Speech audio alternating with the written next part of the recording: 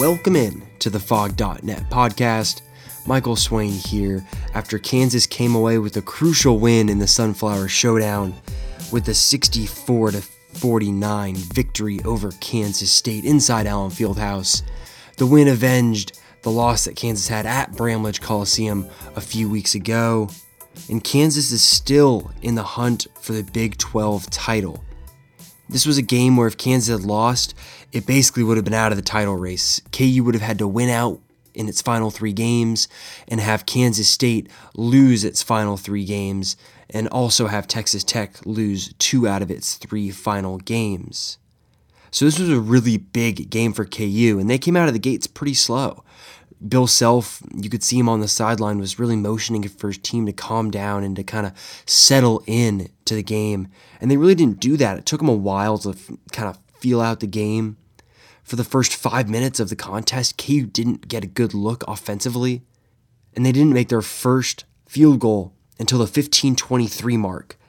Now granted, KU did play some halfway decent defense. You could even say solid defense, and Kansas State just so happened to make some shots at the end of the shot clock. But early in that first half, Bill Self was called for a bench warning. I thought that was something that we haven't necessarily seen this season, is Bill Self getting some sort of reprimand from any sort of referee. He was furious with Devon Dotson getting a no call when he was being guarded by Barry Brown as he drove to the rim. I looked back at the play on replay. Yeah, he probably got fouled, but it wasn't one of those obvious that it's a travesty that it wasn't called. It was definitely one of those that you could see why they wouldn't call it, but in most circumstances, I believe that it would have been a foul. But then at the 14:38 mark, Mitch Lightfoot came in with the score at 7-3 with K-State up. And I didn't expect this from Mitch Lightfoot. He basically changed the game. He flipped the game on its head, and after he entered the game, KU went on a 20-10 run to really just bust the game wide open, and Lightfoot himself led KU in scoring for a good chunk of the first half with 8 points. His first action of the game, he set up a Quentin Grimes 3.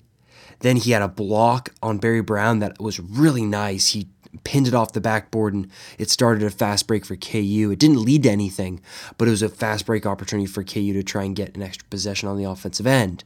And Mitch Lightfoot in general was just so good in this game, and there's so much you could talk about with what he did for Kansas outside of just bringing his usual energy. He protected the rim.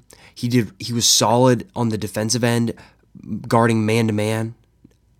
KU did something interesting guarding Dean Wade, where if it was Dedrick Lawson on Dean Wade, they would let Dedrick stay one-on-one and try and hold his own.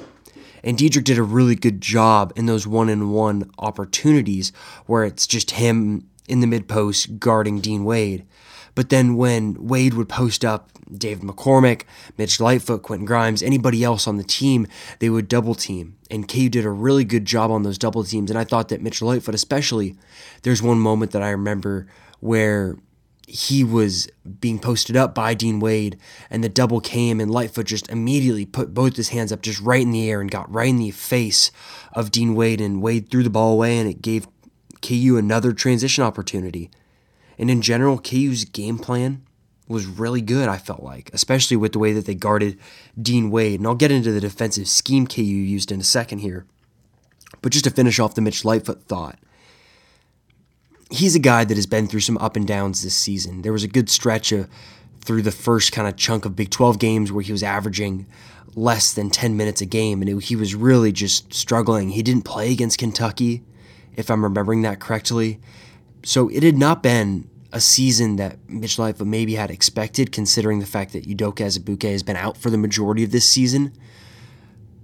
But in this game, Lightfoot stepped up, and I talked about it in my post-game wrap-up where I talked about Mitch Lightfoot and just the way that he took over the game, and for him being a kid from, grew up in Kansas City and then moved to Arizona, but always stayed a KU fan, and then ends up at KU and playing in the Sunflower Showdown.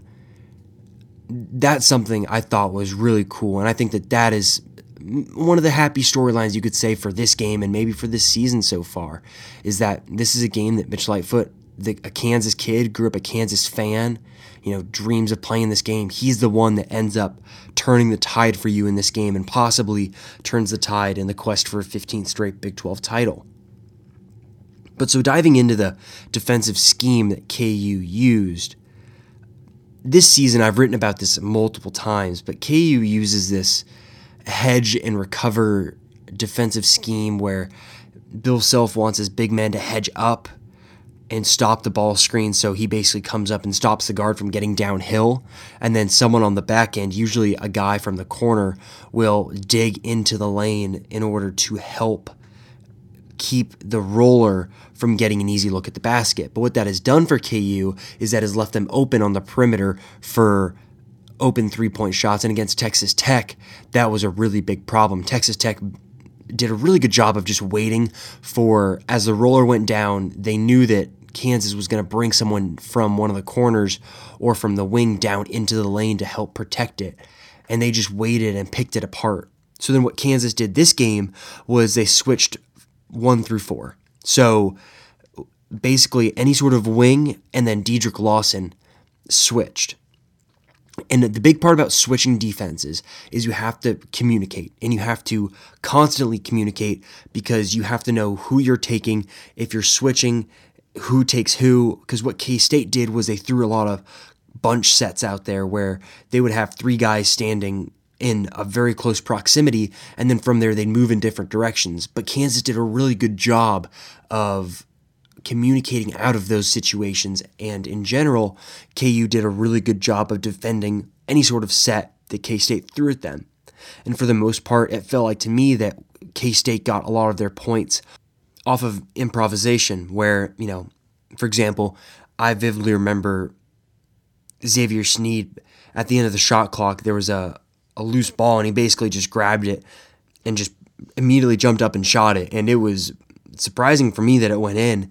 But it's kind of like those shots that were working for K-State, but really they just couldn't get any good looks through their offense. And I thought that KU did a really good job of just putting them off by changing up their defensive scheme, because that's something that KU has done all season, is this hedge and recover defensive scheme. And then this time they switch, and I thought that they did a really good job. I mean, in the second half of the game, so for example, in the first half, K-State shot 45% from the field, 55% from 3. They went 5 for 9 on threes. But then in the second half, K-State only shot 8 for 35, which is 22%, and 3 of 12 from 3, which is 25%.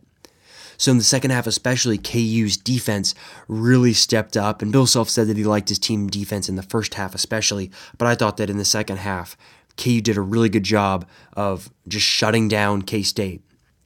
And the biggest thing when you look at the defensive side of this game for KU, in the first matchup, K-State's 3 seniors, Dean Wade, Barry Brown, and Kamau Stokes, combined for 39 points on 13 of 34 shooting. This time, they only got 24 points on 8 of 25 shooting, along with 7 turnovers. So that's something that KU did a really good job, was just slowing down the seniors for K-State, because that is their offense. Those 3 guys are the predominant figures in their offense. They scored the majority of the points, and basically KU, it was Xavier Sneed that, played well against KU the last time out. And then this time he was really ineffective. 3 of 11 shooting, only 8 points, and K-State only had 1 player in double figures, Kamau Stokes, who had 12 points. So just in general, I can't say enough good things about the way that KU played defense in this game, especially coming after a game where they gave up 90-plus points. So moving into my kind of, outside of Mitch Lightfoot, I guess if you were to say the best player of the game, Mitch Lightfoot definitely had the biggest impact on the game. But if you were to say, so-and-so was the best player, honestly, in my opinion, Quentin Grimes was the best player for Kansas. Dedrick Lawson was great. He got his numbers, but it was just an inefficient performance. He didn't shoot the ball really well, 6 of 20 from the field. But Quentin Grimes, I felt like, was so good. On the defensive end, he was communicating. He got burned against Texas Tech, not communicating on a switch that Dedrick Lawson even mentioned after the game. he was really active on the defensive end. He was the first to the floor for a loose ball. He was active on the boards. He didn't get a ton of rebounds, but I also remember one play in the first half where he came down with a big offensive rebound. It ended up getting stripped away from him as he was coming down. It was one of those where you kind of grab the rebound, and then as you're coming down, someone kind of comes and just kind of pokes the ball away. So I don't necessarily consider that a turnover, just because it's kind of more of a fluke play. So if you want to take that rebound away and take the turnover away, I'm fine with that. But Grimes didn't turn the ball over at all outside of that one play, which has been really a problem for him these past couple games, has been his turnover issues. He's had 4 turnovers in a couple games, and last night, I thought that he just did a great job on the defensive end. And then on the offensive end, he shot the ball with confidence. He looked for a shot. I remember him trying to post up Kamau Stokes on 2 different occasions. He didn't get the ball in that position, but just him putting himself in the position to get the ball in the position to score. I think that is so important for him, to be aggressive and looking for the shots that he wants to get instead of just taking whatever shot comes to him. I think that is something that going forward is going to be really interesting to watch, is how Quentin Grimes, if he continues to build on this and looks for his shot and says, I'm going to go down in the post and take a smaller guard that is guarding me and try and post him up. He may not always get the ball, but at least trying that will put him in the position to get the ball at least on a few occasions. Outside of that, I thought Dedric Lawson was really good, outside of the fact that he didn't necessarily score the ball efficiently. You know, he got his 17th double-double of the season with 18 and 14, 5 offensive rebounds, 9 defensive rebounds, only 1 foul. I thought that was going to be really important for KU, was if Dedric Lawson could stay out of foul trouble, especially with him guarding Dean Wade, that was going to be really important for Kansas. And it just so happened that Dean Wade himself fouled out with about 3 minutes and 30 seconds to play in the game. I continue to be impressed by the way that Dedric Lawson plays on the defensive end, because there are times where he will get bodied by bigger guys like you saw against Kentucky with Reed Travis.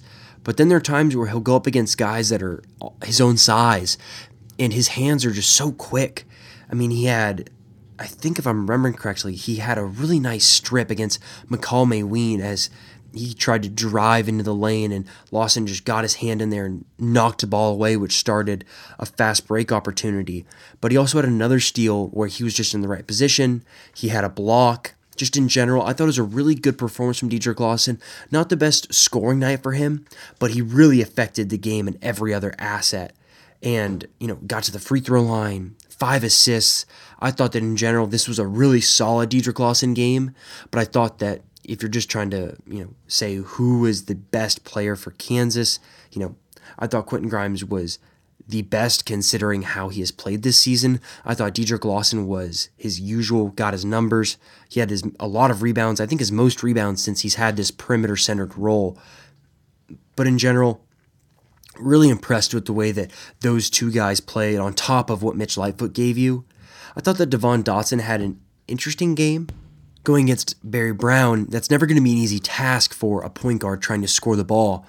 But Dotson still got 16 points on 5 of 12 shooting, 1 of 5 from 3, which I thought, when I looked at that postgame, it didn't feel like he shot 5 threes, but I guess that kind of speaks to the rhythm that he was shooting them in. It didn't feel like he maybe forced up too many, but that's something to watch also going forward, is just the volume at which Devon Dotson continues to shoot threes, because he's shot a bunch of them these past couple games since Dedric Lawson has been in this perimeter-centric role.